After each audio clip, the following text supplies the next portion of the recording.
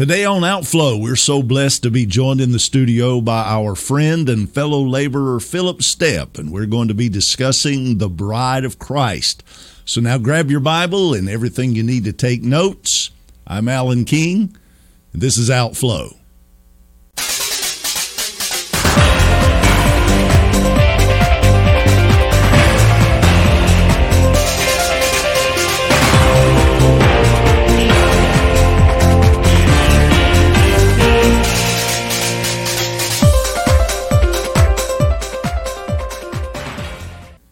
Thank you so much for joining us for Outflow today. I am delighted to have in the studios with me today my friend Philip Stepp. And Philip, we are going to be talking about, we had a lot of stuff that we could have discussed, but you know this is a topic that is very dear to my heart. In fact, I've been preaching the last 4 months on the Bride of Christ, and so I am so excited about today.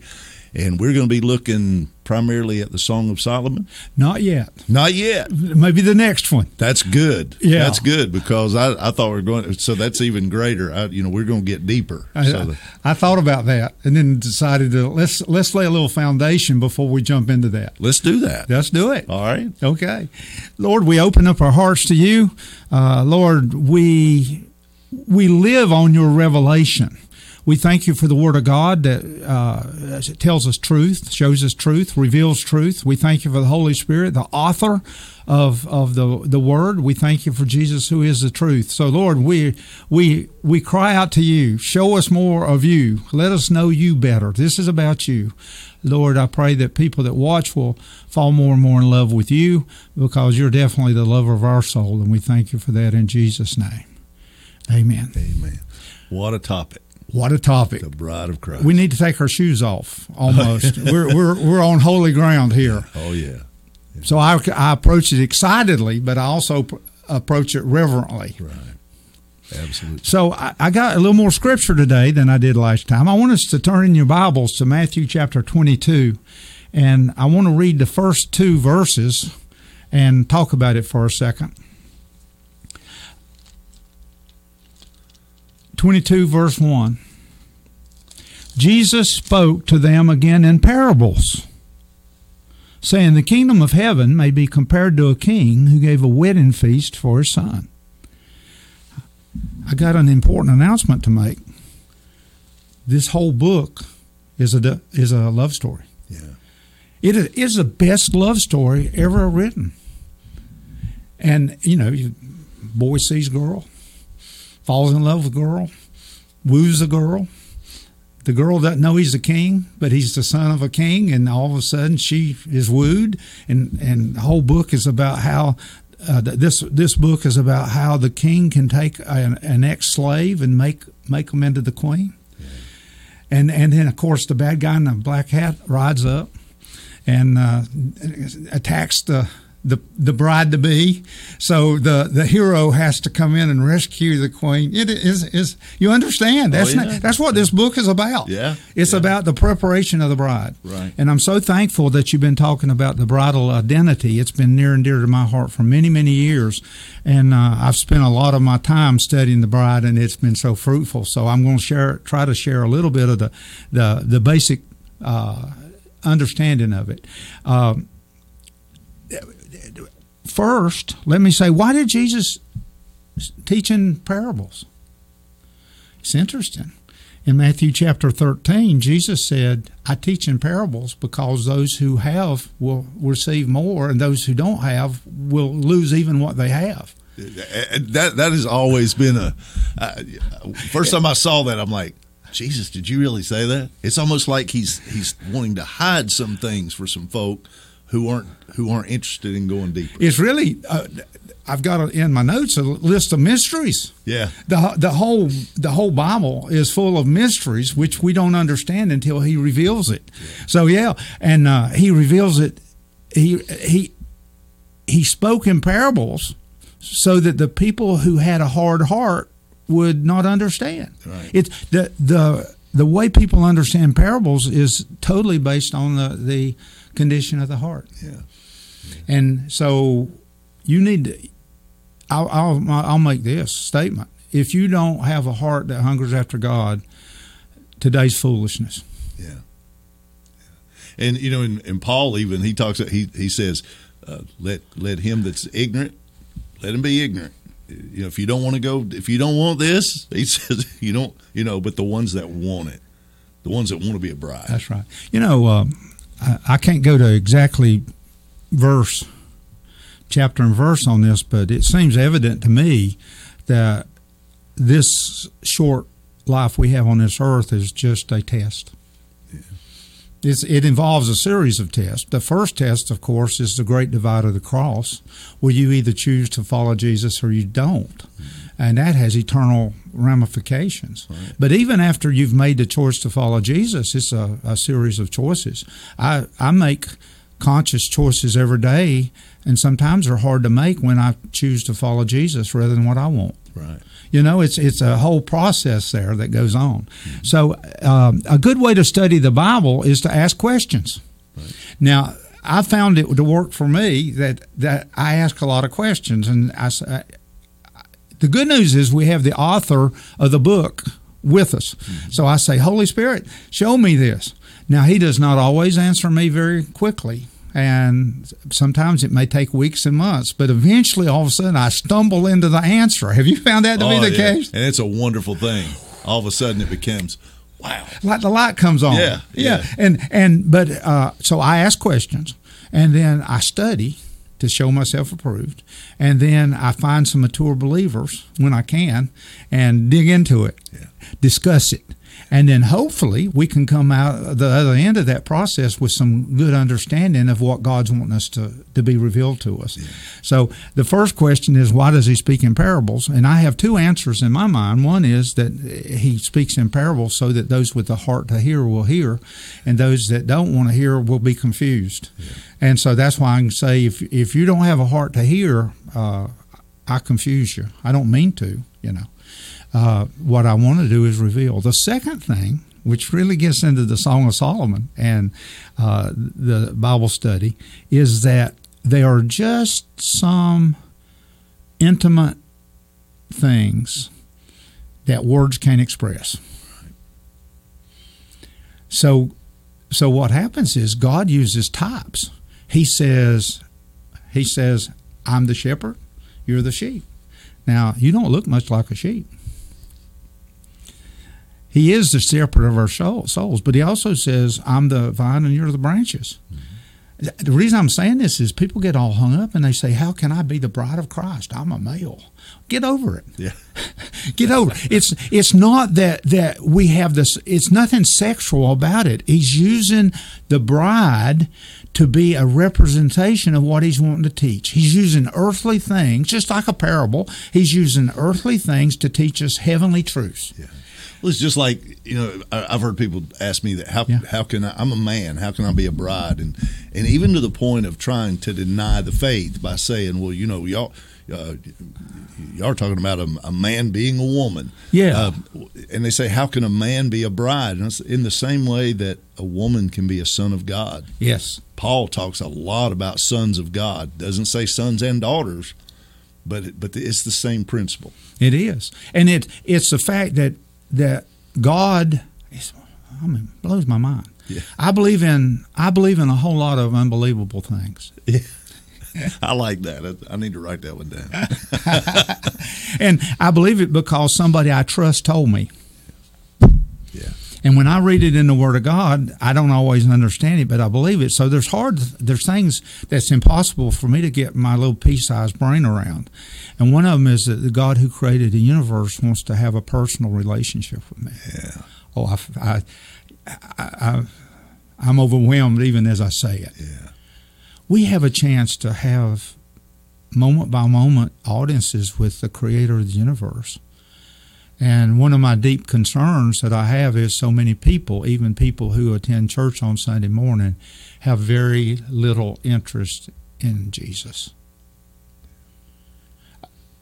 I'm concerned that so many people that I listen to are following the latest fad, the latest prophetic utterance, the political situation. I don't get a whole lot on the big political situation. I don't know who's the next president going to be. I'm just trying to learn Jesus the best I can. Yeah. And that transition has been a blessing to me. Yeah. And I sort of know some of the things that's going on with the prophets, and some of them make good statements and some of them don't. But guess what? Study the Word. Yeah. I always tell people, be in the Word more than you're listening to the internet. Yeah. Listen to this program, of course, but after this, get in the Word. Yeah. And remember what kingdom you're living in. You're living in a kingdom. And Jesus said, my kingdom is not of this earth. Right. Exactly. I mean, so I had an interesting. We have a fellow we go to church with that we both love, and Brent, I hope you listen to this. But Brent is quite direct, isn't he? Mm. And I love him because he's direct. And I quoted out a New American Standard one day: "Set your mind on the things above, not on the things of this earth." And afterwards, he came up and gently and nicely, and it was right. I went and checked him out. The best translation is the King James: "Set your affection." Yeah. Set your affection on the things above, not on the things of this earth. That's a big difference. Oh, yeah, absolutely. And so I'm hoping we'll set our affection on this. 3 quick questions in this that I just read. A certain king. Who's the king? It's Father God. Yeah. Not a president. Not a president. The king. The king. And he gave a wedding feast for his son. Now, I think most of you know that, but we need to say it. The Son is Jesus Christ. The Bible speaks a lot about weddings. The Bible speaks a lot about feasts. Mm-hmm. And in fact, we could get into the whole Jewish wedding. We could take a whole time and talk about the Jewish wedding, which is a beautiful picture of what God is doing in our life. Yeah. So it's just awesomely wonderful, And but also the marriage, he speaks a lot about being married to us. That's one of those things that's hard to get my head around, that he wants a personal, intimate relationship with me. You made a statement one time that I think most of us people who try to be men of God can relate to. You said that sometimes it's hard for Regina to listen to you because she knows you so well. Yeah. It's true. I checked that off. Sometimes it's hard for Lynn to take what I say because she knows me so well. Well, guess what? There's one who knows us better than our wives, and he sees with clarity. He sees us like we are, and he still loves us. Yeah, I mean, I can't get my head around it. Right. Okay, and so a minute ago I was saying, get over the fact that you're not a branch. You're not a living stone. The Bible teaches that we are living stones built upon the living stone, on the rock. And there's all kinds of things. You can get into the head of the body and the members. You can get into, there's a lot of illustrations. God wants us to know him really, really much. Oh, yeah. He really, really wants to. So he gave us parables. He gave us the Word of God. He sent his Son. He sent prophets. He sent the creation, which is you look up. If you're an atheist, you're a fool. Yeah.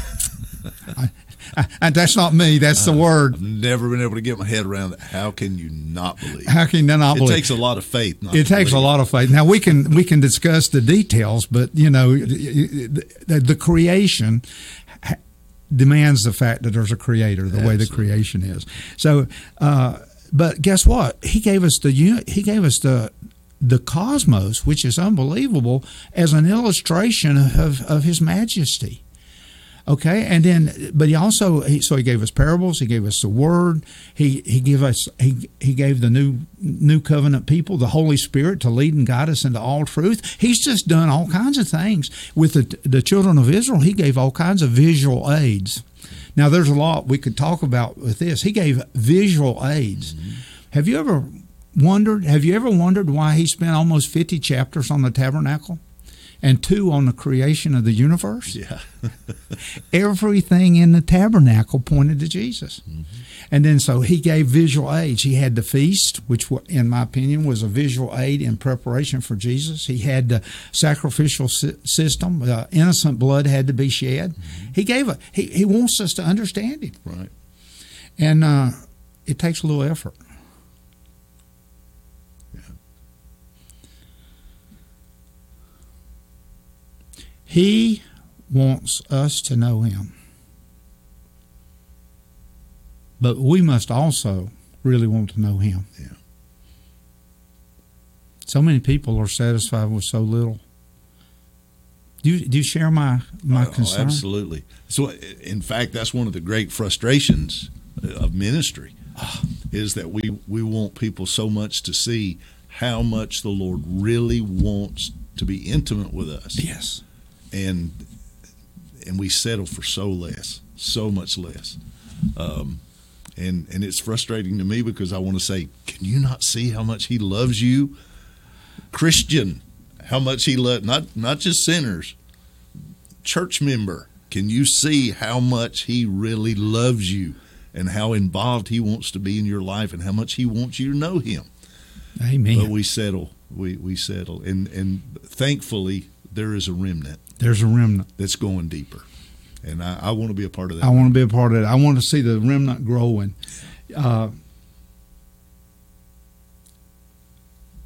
Paul in Philippians said, a lot of people like to quote the first part of this, maybe the first two parts, that I may know him. Yay! Yeah. You know where I'm going. Oh, yeah. The power of his resurrection. Super yay. Good stuff. Amen. Yeah. Good stuff. Preach Yeah. it, brother. Being made conformable to his death. Yeah. Uh-oh.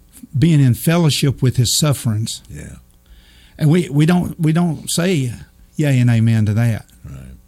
So God really wants you to know him. In every generation, there's been those people who have been willing to conform to the will and the power of that God wants them to conform to. Right. And there's been people who will make, I believe, that will make it into heaven, and they're not willing to conform at all. Sincere followers of Jesus, I believe I can say this almost absolutely. Sincere followers of Jesus want to be like Jesus. Right.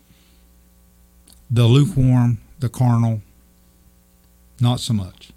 The true followers want to be like Jesus. Lukewarm Christians want Jesus to be like us. Oh, amen. That preach, brother. That becomes a problem. That becomes a problem. In fact, it talks about in the Bible those who think God is like us. Yeah. Yeah. He's just not. Yeah.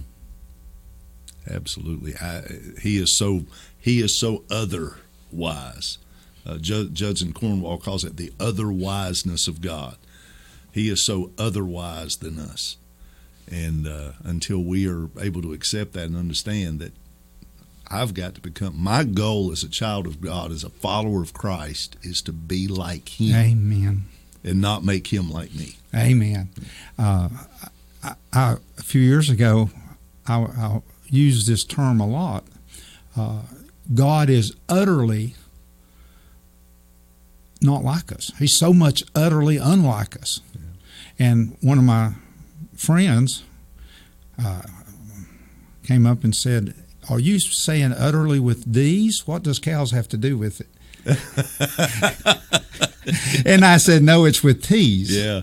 But he is so utterly. If you look at the life of Jesus, the disciples were always trying to correct him. Yeah. You don't want to go to Jerusalem. You don't want to do this. How bold! You ran everybody off when you said you got to eat of the body and drink of the blood. Why, boy? I tell you, we're trying to help you, Jesus. Yeah. And so what happens is we have to. I guess I can put it this way: we have to let God out of our box. Right. He will break out of our box. In fact, I think that a lot of churches over the years have said, "Well, this radical Christianity that's demanded in the Word of God is just too much for us." So I've got an idea. What I want to do is I want to put Jesus in a nice little box, and we'll put him in a sanctuary on Sunday mornings, maybe Sunday nights and Wednesday nights. But if we do those, really something else. And we want to pay somebody to go into the presence of the Lord and come back and tell us what he said.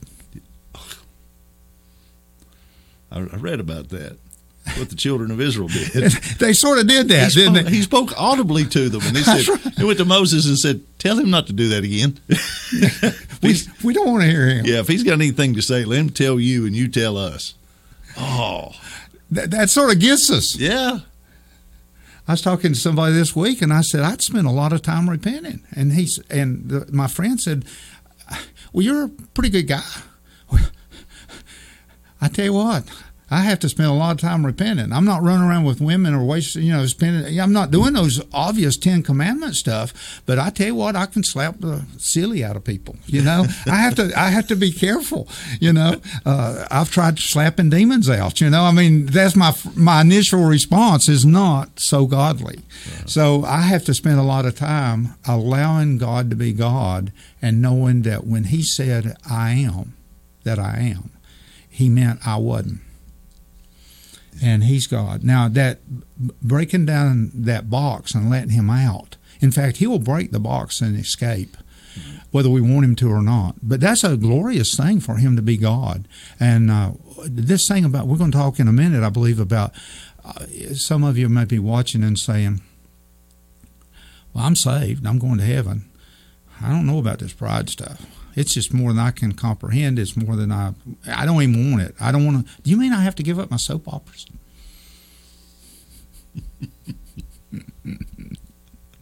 and so what we're going to talk about, it's amazingly simple, but it's not easy. There's a difference between simple and easy. Yeah. So in the Sunday class, starting about 3 months ago, I said, let's do something radically different. Let's talk about Jesus.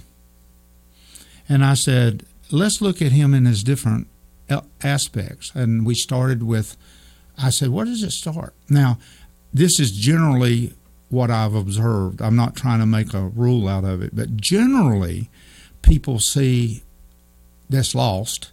They see God as creator, generally. Mm-hmm. And then they say, well, if He's creator, I might ought to listen to Him. And then I think a lot of times they have to see Him as judge. Do you not realize that I'm going to stand before the judgment seat of God and give account for everything I've done? And a friend of mine, a Baptist friend of mine, said one time, people won't get saved till they know they're lost. Yeah. So they have to evaluate, they have to recognize that, yes, I'm in fact a sinner. And then after that, then all of a sudden you see Him as Savior, and it's worth something. Lost people don't put much value on what Jesus did for us on the cross. Right. I put a lot of value on it because, man, I don't want to spend eternity in hell. But then we went on, and I said, after you see Him as Savior, that just opens the door. When you begin this relationship, He knows everything about you, and He still loves you, and He's wanting you to be like Him. There was a man who had a big influence on my life and a lot of people's lives. He wasn't one of the popular preachers, but he wrote several books and he spoke at conferences and stuff. His name was DeVern Fromke, and he was about 88 or so, and he had moved to Ohio, and he was having a small Bible study group in Asheville one Sunday night, and I went, and he told this story that really helped me, impacted me. He said, my wife died 6 months ago. We'd been married 55 years. Said I was heading to a speaking engagement in California, and I was driving across the desert, and the most glorious sunset I'd ever seen appeared on the horizon. And said immediately I turned to my wife. She wasn't there. He said, how I wanted my wife to be with me so that we could enjoy the sunset together. And then he said, that gave me great insight into why God wants a bride. Wow. He said, God created the sunsets. And then He created us to be the bride, to enjoy the sunsets together. Yeah. That gets me. Oh, yeah. Can't comprehend it, why he would love us that much, but he does. And he says, come here, come on. I want to give you this. Yes. And he knows us. Yeah. And in spite of that. In spite of that. I like to tell people, go ahead and confess it to God. He knows it anyway. That's right. We try to hide stuff. Yeah. I have. How many times have I gone into the presence of the Lord and tried to avoid a subject? Yeah. I thought that was just me. I think there's it's not just you and it's not just me. We're just ones enough that's almost radical enough or crazy enough to admit it. Yeah. A lot of people may relate to it. So what happens is then all of a sudden this whole thing of progressive revelation begins to take place, and he unveils himself to us as he tests us and learns whether he can trust us. Now, don't get angry at me, but I'm going to say this. Jesus will not cast his pearls before swine. Right. And so just like most men, they won't open up their heart to their wives because they're not sure the wives can be trusted with it. A man will open up to other men when they determine that the man is trustworthy. Mm-hmm. Boy, few men are. Yeah. And so thus, most of us men keep a whole lot to ourselves. Are you with me on that? Oh, yeah. Yeah, absolutely. And so Jesus he wants to give it to us, but he has to unveil himself gradually. I mean, if I could say it that way, after he's Savior, then all of a sudden you realize he's Lord. Mm-hmm. Now, I think that needs to go together. You need to call him Lord and Savior, and then you see him as King. Then you see him as the Son of Man, the Son of God. Then see how they develop. Then all of a sudden, one day, somewhere in that process, you wake up and say, he wants to be my friend. Yeah. And then you say, he's my kinsman and redeemer. He wants to be my brother. And then all of a sudden, as you keep going, then when he says, I want to be more than your friend, I want to be your bridegroom, then your heart has been prepared for that. Yeah.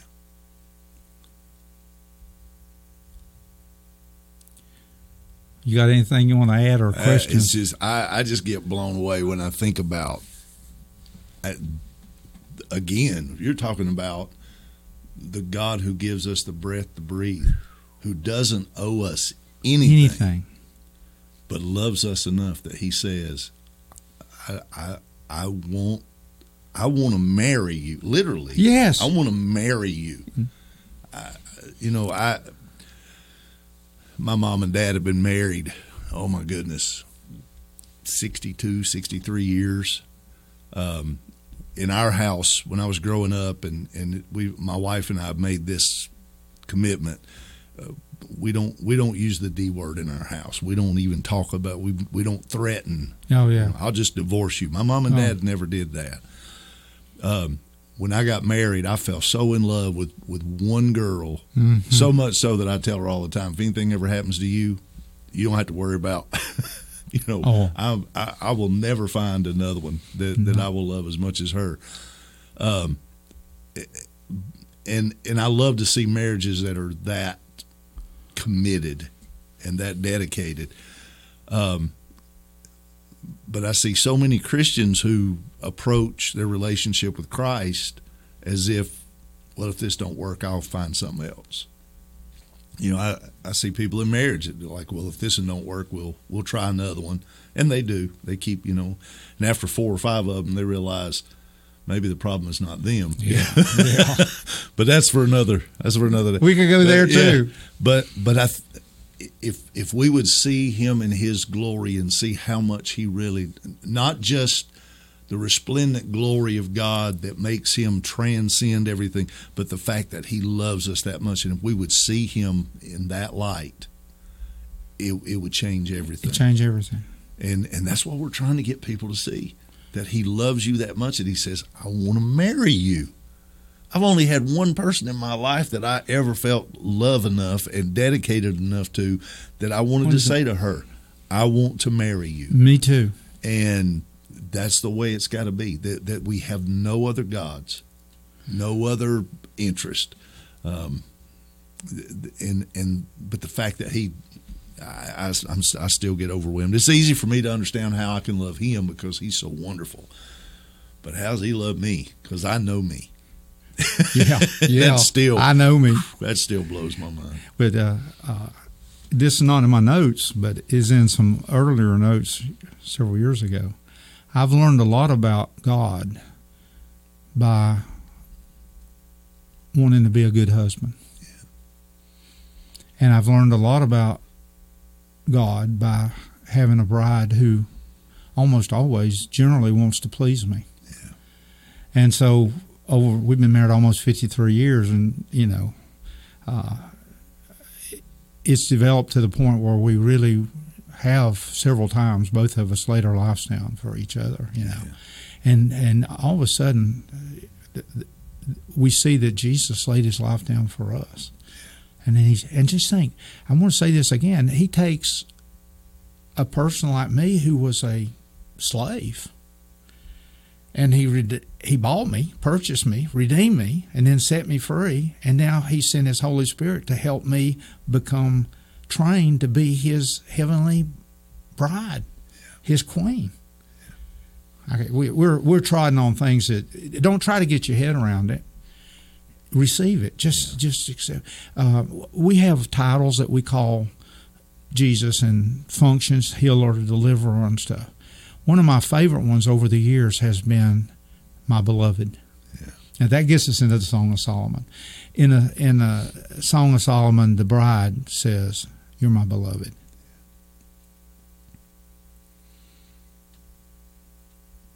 Jesus is looking for those he can share his heart with. Yeah. His purposes, his plans. Yeah. He's looking for somebody. Oh yeah. But he's not just going to share it with everybody. Right. Now, I'm not eternally insecure. I don't think that every time I sin, I'm going to hell. I think God is working with me patiently. He has for all these years. But I'm concerned that so much of the church says I got saved and that's it.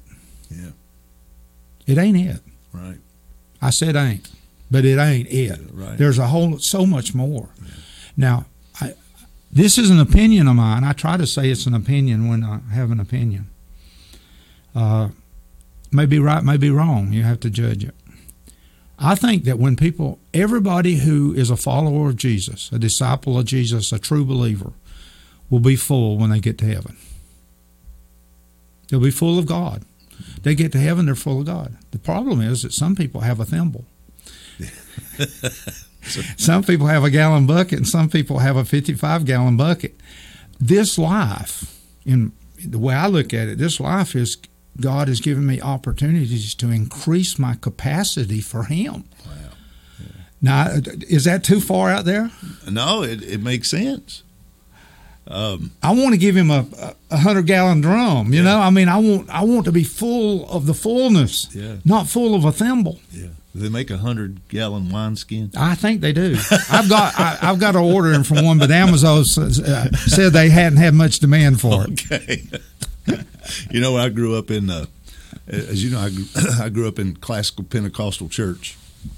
And we used to have testimony services, and I can remember that I thank God I'm saved, sanctified, and filled with the Holy Ghost.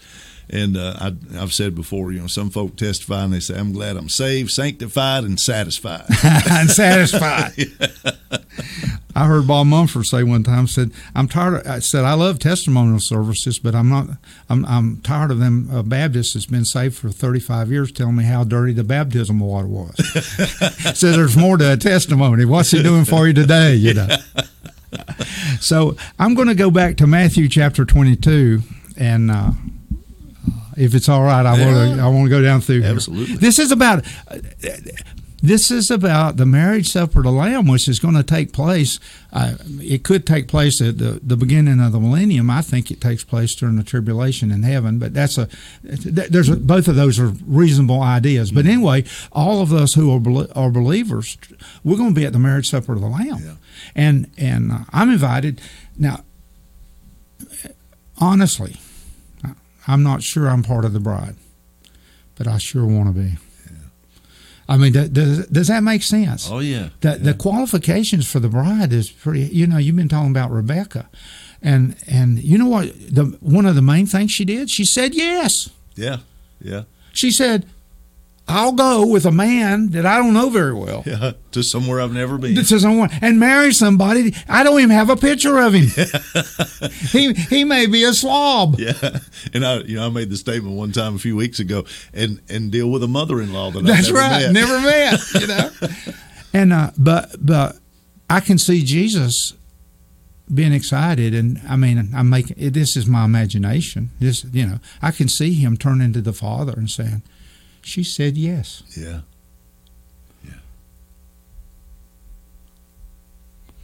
I'm glad my wife said yes. Yeah.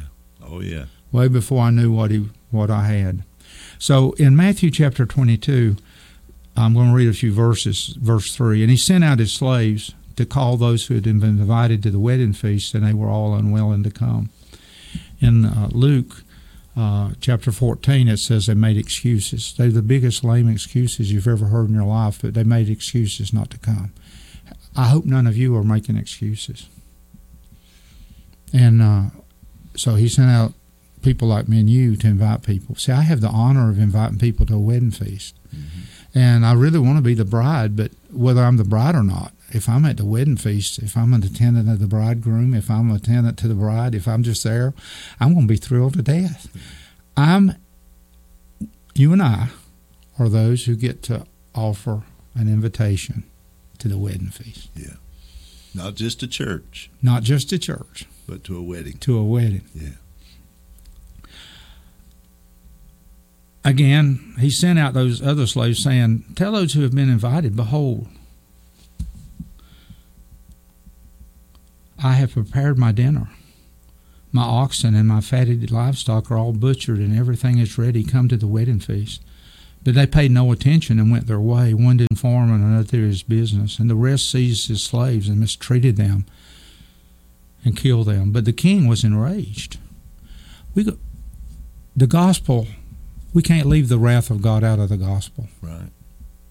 We do a great disservice when we leave the wrath out. Absolutely. You don't want to experience the wrath of God. Right. He's not ordained us to wrath. Praise God. Phil, let me point out, this might be a good place to point this out too in verse 5, because I'm reading from the New King James. Yes. And the way that it reads verse 5, they made light of it. Oh, that's good. They made light of it. It didn't that they just totally reject. They just, it's like, it's no big deal.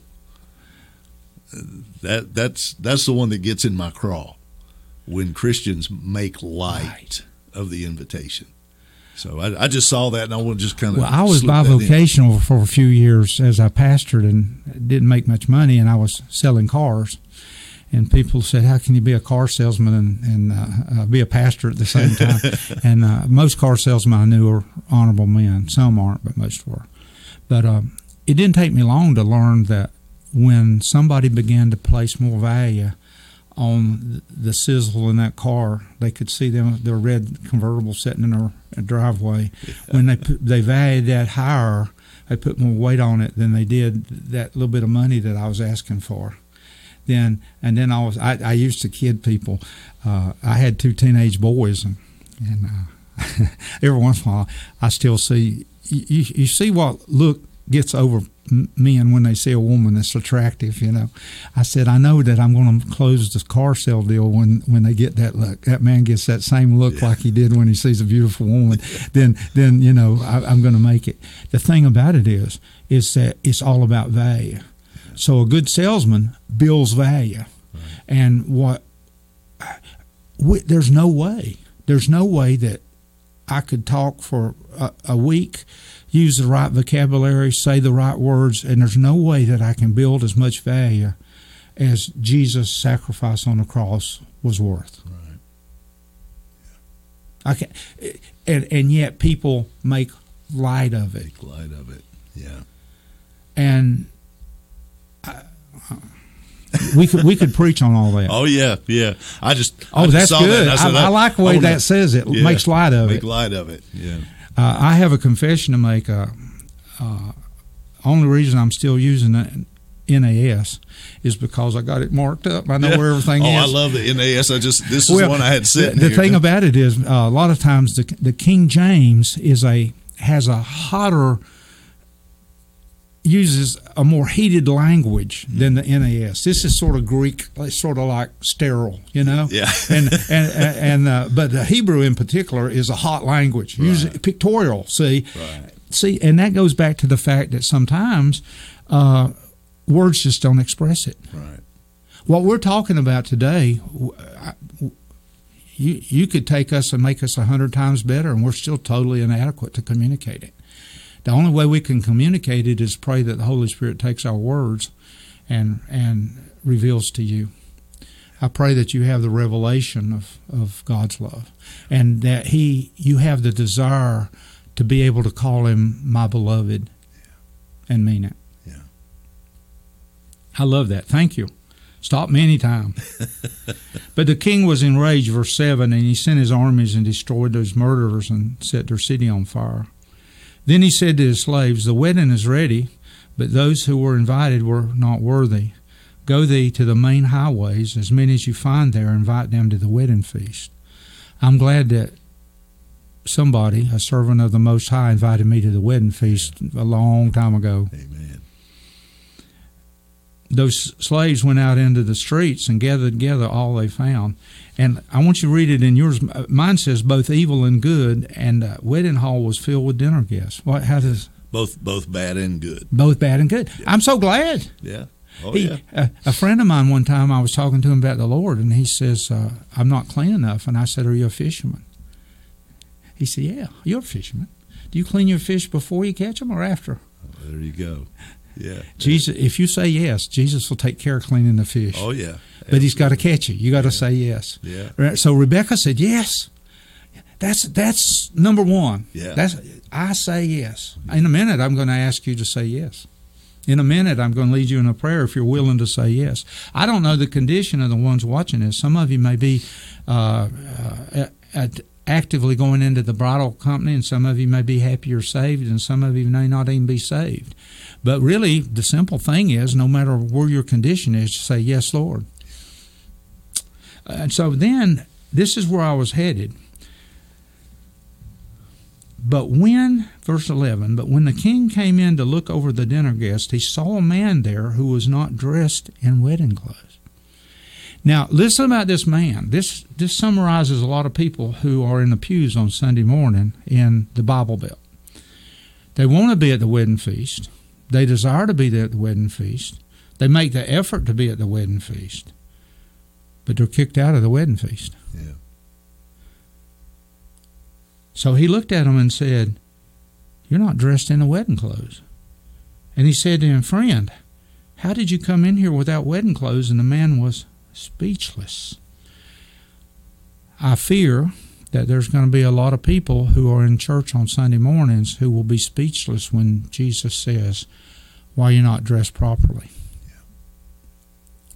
Now I've got some really bad news for you, brother. You're not rich enough to buy the wedding dress. Yeah. You can't afford it. Right. But the good news is that the father of the bridegroom is a very rich man.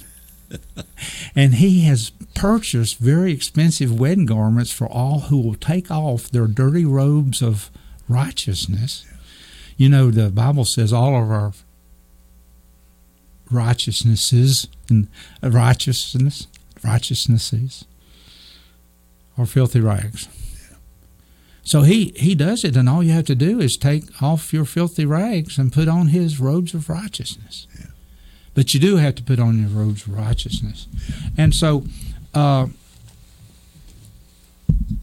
he came, he wanted to be there.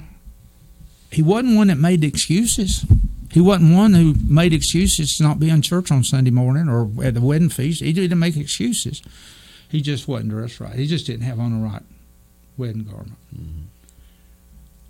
Now, I'm getting ready to pray with you, if you'll allow me, and if you have any comments or something you'd like to add before I'm going to pray to two groups of people. Absolutely. I'm going to pray to the group of people who say, I'm not even saved. I'm not sure I'm going to heaven. See, you can know that you're going to heaven. I know that I'm going to heaven. Now, I don't presume upon that and go out and think I can send to high heaven and still go to, hell. I can't live like hell and expect to go to heaven. But as long as I keep seeking the face of my Savior, I'm going to go to heaven. Right. You can know. If you don't know, I'm not sure you are. You need to know. That's it. But I'm also going to speak to those of you who said, I'm saved. And to be honest with you, you might say, Alan, Philip, I'm just satisfied being saved. Well, okay. Shame on you. Yeah. Jesus said, lay for yourselves up treasures in heaven. Yeah. I want to be his bride. I want to be like him. Yeah. So I'm going to pray to those two groups of people and to the group of the people that may say, I'm not sure I'm not giving up my soap operas. I usually use that because us men catch grief, rightly so, for what we watch. But I like to ridicule you women, who I love, by the way, about your soap opera. So I'm going to pray the prayer that gives you an opportunity to say, yes, Lord, I'm willing to go with you. The Holy Spirit's going to take me to a land that I've never seen, and I'm engaged to be the bride of a man I've never seen. Paul said that I may know him.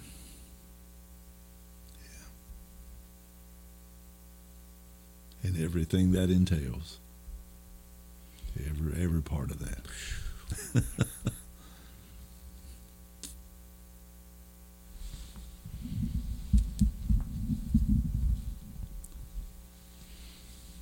It sounds to me like, and I feel like this is where the Lord is not just taking you and me, not just taking our church. I feel like the days of casual Christianity are coming to a close. Amen. There is a dividing. There's a separation that's coming, a sifting.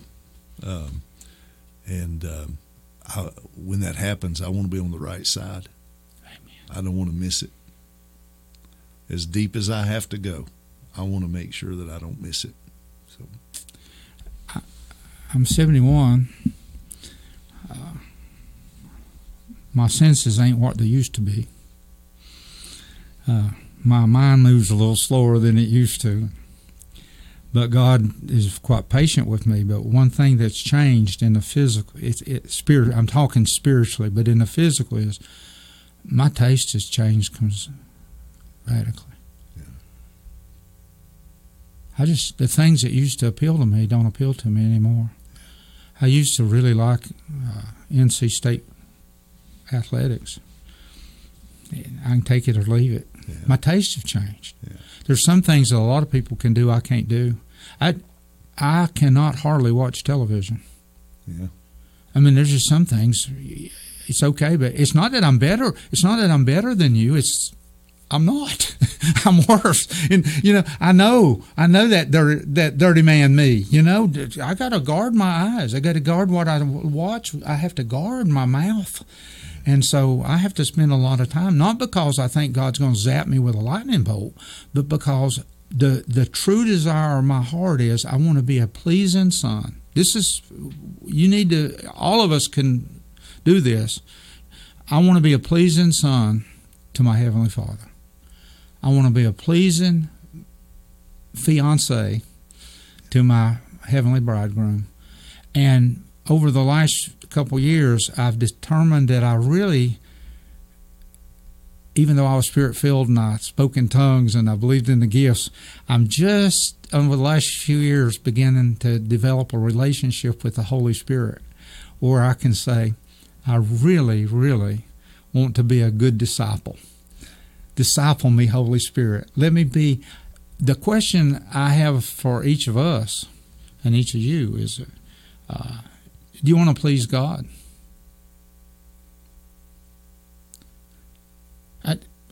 The pleasing God part is a more powerful detriment than His wrath. Right.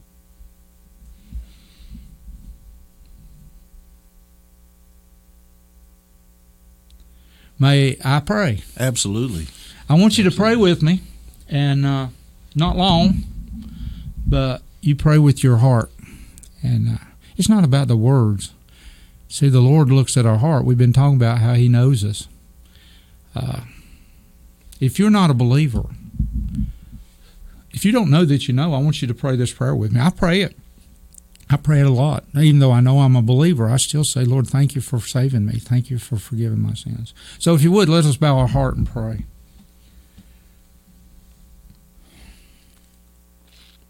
Lord, I'm not good at this. I don't halfway know what I'm doing. But Lord, you're very good at this. Yes.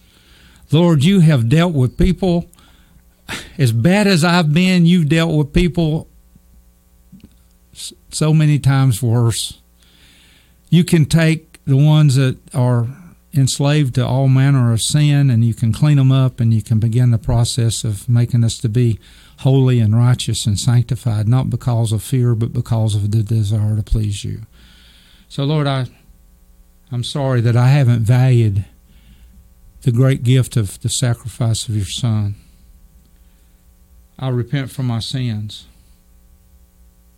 And I ask you to show me sins that I need to work on, or allow you to work on, actually. I want to recognize those areas in my life that not pleasing to you. I want to please you. I want to please you. I want to be a pleasing son. I want to be a pleasing member of the kingdom of heaven. I want to please you. I confess that I have not dedicated much of my life to serving you. I've dedicated my life to running after lesser things. I gladly turn from all those things to you, and I repent of my sins. I ask you, I could declare that you're Lord of my life. You are the Lord of lords, the King of kings. You're the King of the universe. I declare that you're Lord and King of my life.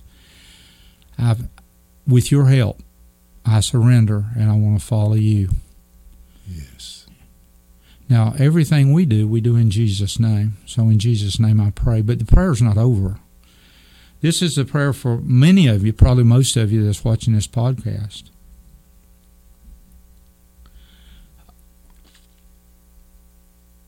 I can honestly say that I'm praying this, and it's okay for me to pray it, but it's not my heart. I'm praying to you who may have a heart that says, I don't know about this. I'm a believer. I'm going to heaven. I got my fire insurance, but I just don't know. I don't know how much. You may be saying, these two crazy men are putting too much value on it. I've got a life to live. I want to be happy. I want to be fulfilled. I want to set my affections on the things on this earth. You may be saying that. Please don't. God is giving an invitation to be much, much more than that. Now, the thing about it is, as you begin to get your satisfaction out of Him, you'll find yourself very, very satisfied. Whereas money doesn't satisfy in the long term, and fame doesn't. And there's nothing on this earth that satisfies like He does. So I'm giving you an invitation, and I want you to pray with me. Again, I say, Lord, I'm not good at this. Now I can say this, I'm not good at it. Half the time, I don't even know what I'm doing. But help me to become a pleasing son, a pleasing bride, and a pleasing disciple. Yes, Lord. I surrender myself. Give me ears to hear so that I may know what it is that you're saying to me. Lead me and guide me into all truth. I rejoice that you've saved me. I want you to receive a good return on your investment. I would pray that I'd be one who gives you 100-fold return. Lord, I embrace your destiny. I embrace what you have for me. And I thank you in Jesus' name. And all the saints say, amen. Amen. Philip, we've just just scratched the surface today. There's so much. So I want you to come back, and we gotta go deep in this. I'm really excited about it. So he's coming back to be with us. So be sure to stay tuned for that. And thank you so much for making Outflow a part of your day. I want you to do me a favor. Wherever you're watching, whatever platform you're using, whether it's the video version or the audio version, whatever platform you're watching or listening from, please go and subscribe to the channel. If you want to give us a good rating, that helps us a little bit too.